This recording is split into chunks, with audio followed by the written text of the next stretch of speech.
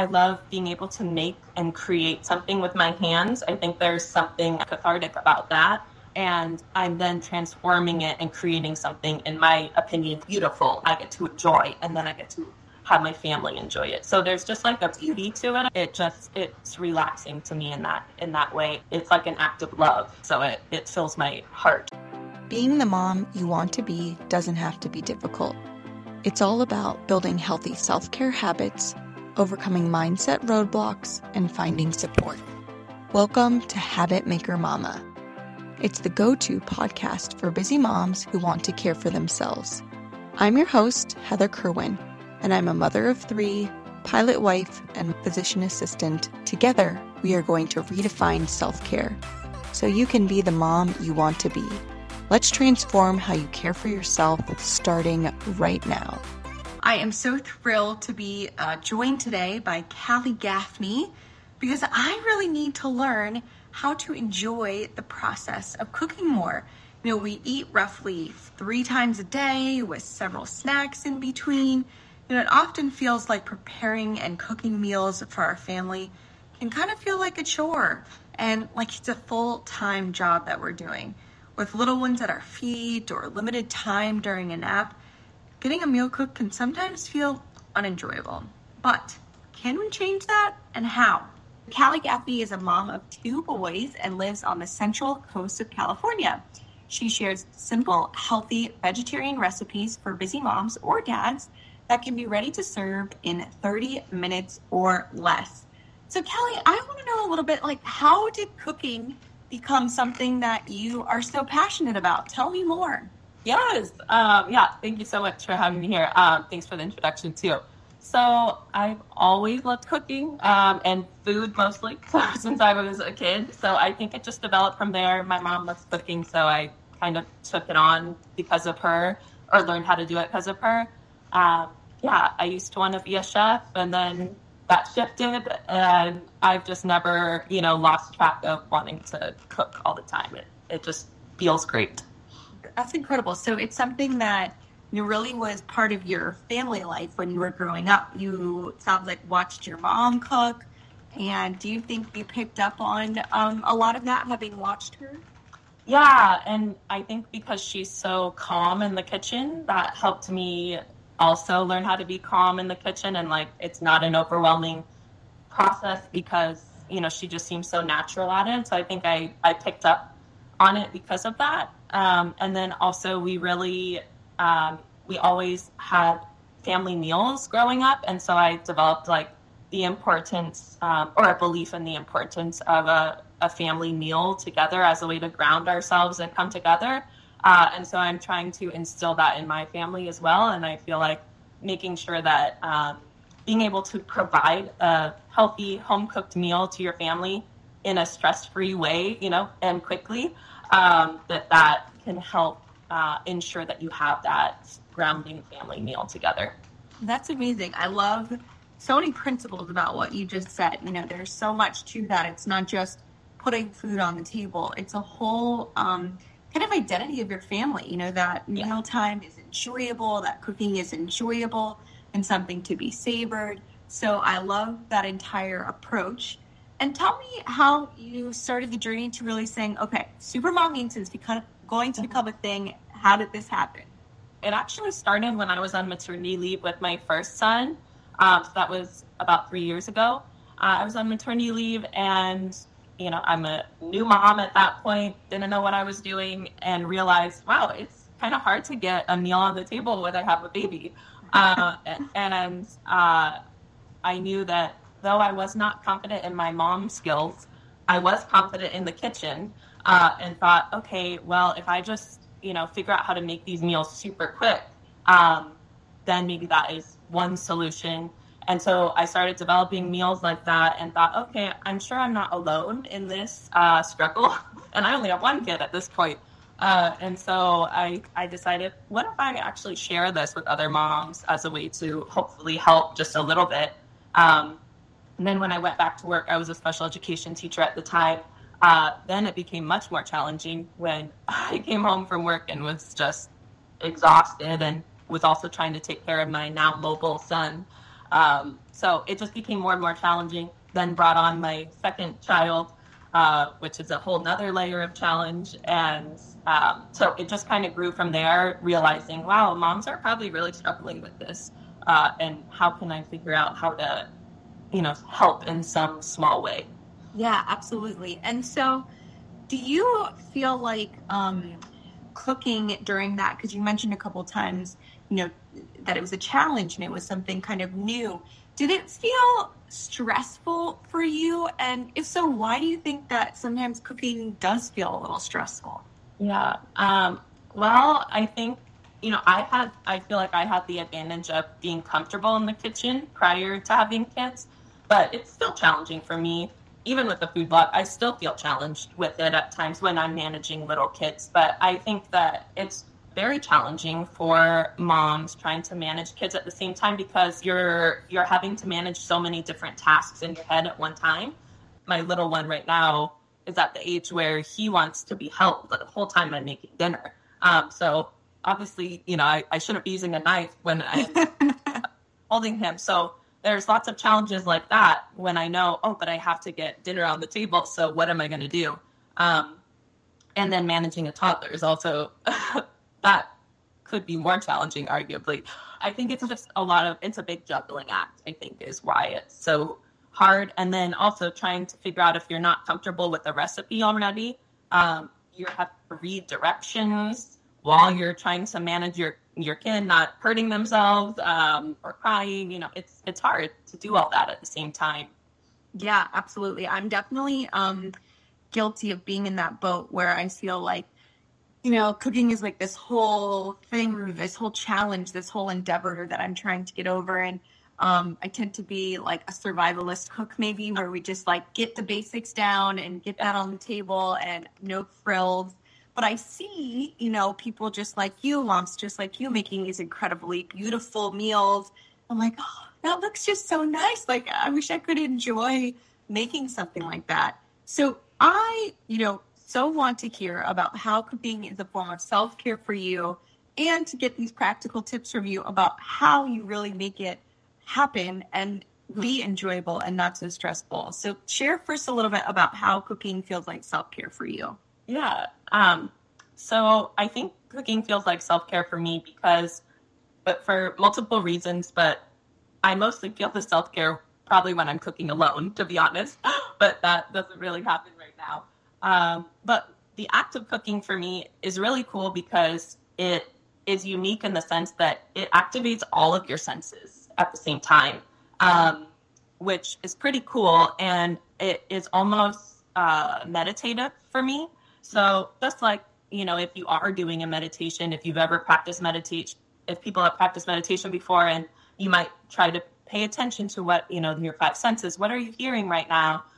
What are you seeing? And that is a way to get yourself in the present moment, especially if someone has anxiety or something like that. I know that that's one tool to help you feel calm. And that is what I find happens when I'm cooking, because it's activating all those senses, I think, as well as I love being able to make and create something with my hands. I think there's something like meditative, I guess, or cathartic about that.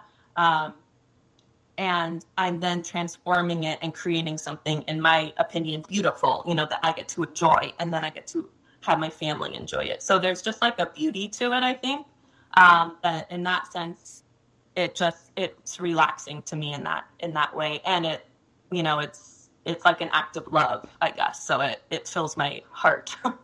I just absolutely love what you have just said, because essentially there are two main components that I see.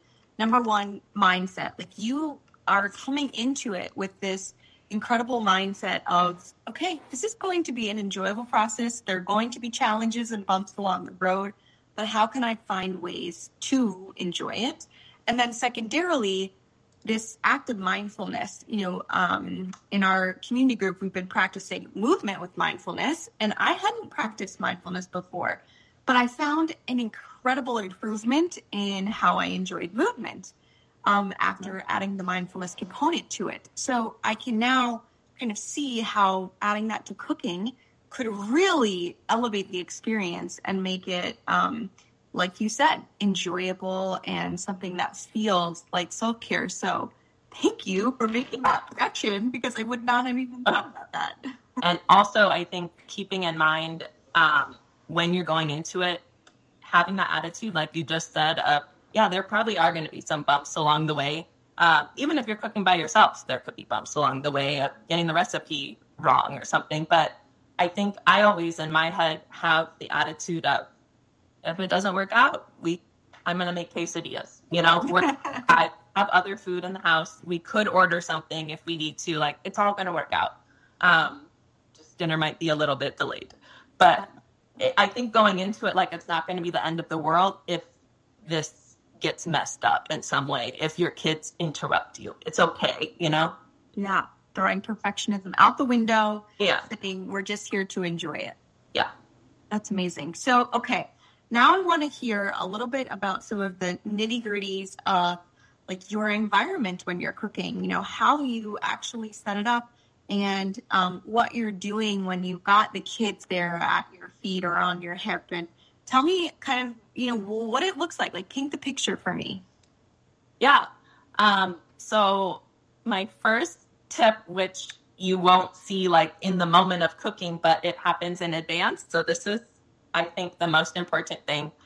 And it sounds boring, but you need to meal plan. So planning meals in advance makes it so that you don't have to make decisions in that moment when you have kids, tugging at your leg. So planning in advance so you know what you're cooking, you have all the ingredients you need. So everything is there. You can take that out of your head in terms of your decision making and your mental bandwidth. So that would be my number one thing, is making sure you have your meal plan ready to go. I rely on that heavily.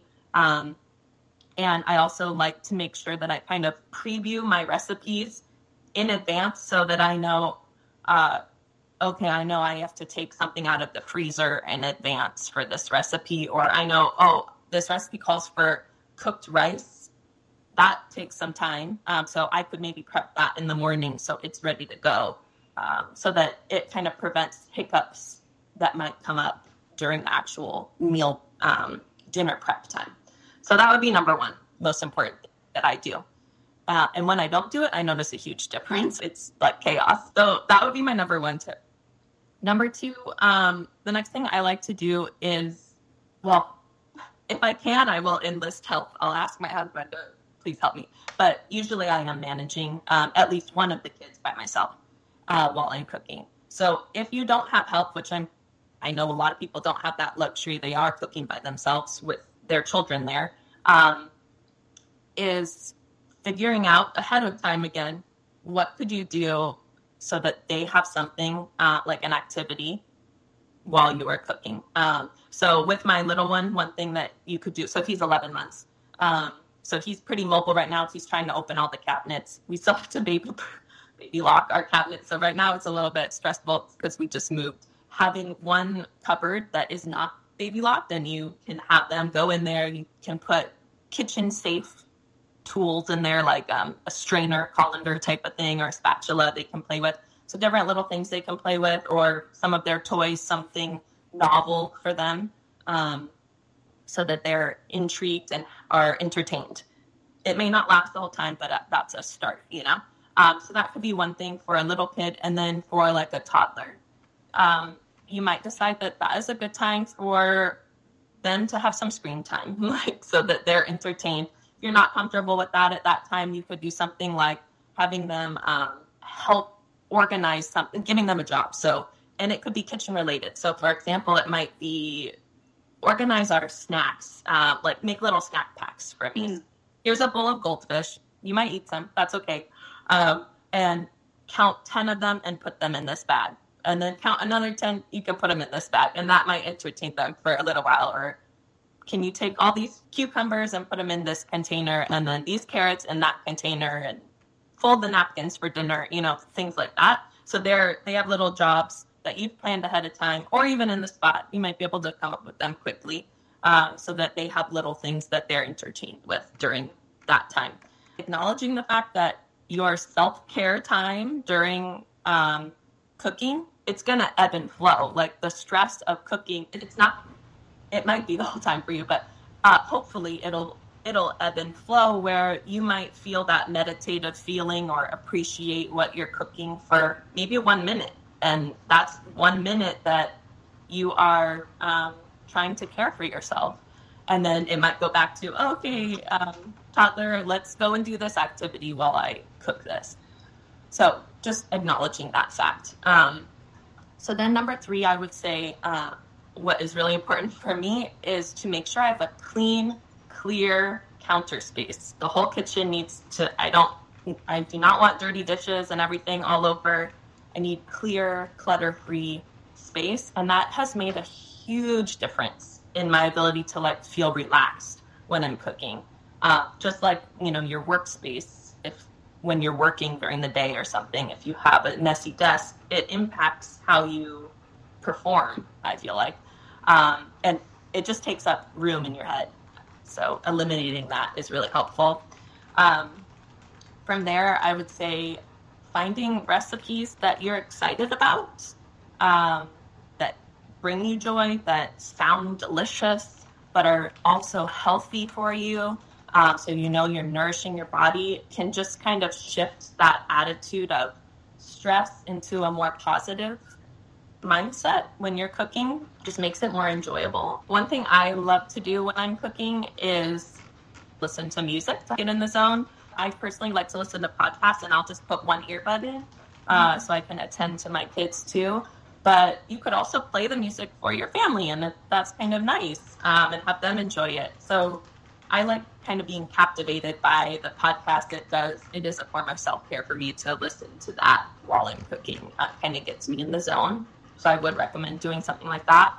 And then that mindset piece. So finding the recipes you like. The other piece is, I think, really trying to approach it as, this is an act of love. I want my family to thrive, and I'm helping them do that by creating this beautiful meal for them, or a simple meal for them. I'm giving them nutrients by doing this. And for myself, I'm making this nice meal for myself. And in my opinion, that just simple shifts can help turn it into this beautiful thing you're doing, even though you're getting interrupted. It's just like motherhood. It's a beautiful thing, even with the chaos. So I don't know. I think shifting that mindset has been huge for me in the kitchen. Yeah, that I love so many of both the practical tips that you gave us, but just the one small nugget is, you said kind of appreciate those small moments. You might only get 30 seconds of kind of that mindfulness where you're getting the scent of what you're cooking in and really getting to take that in before suddenly there's, maybe a pile of cucumbers all over the floor. But that's okay. And it's really about enjoying just the small moments, the really, 30 seconds of that just joyfulness of thinking, wow, I'm doing this for myself. I'm doing this for my family. I'm doing this because I get the opportunity to put a beautifully home-cooked meal on the table. This is something you've obviously kind of grown up with. But if you are somebody, maybe like myself, who is like, just get the food on the table, where would be the very beginning that you would start? What would be the very first thing? I know you gave us a bunch of tips, but where could we whittle it down to be really basic, really simple, to say, just start right here? Yeah, great question.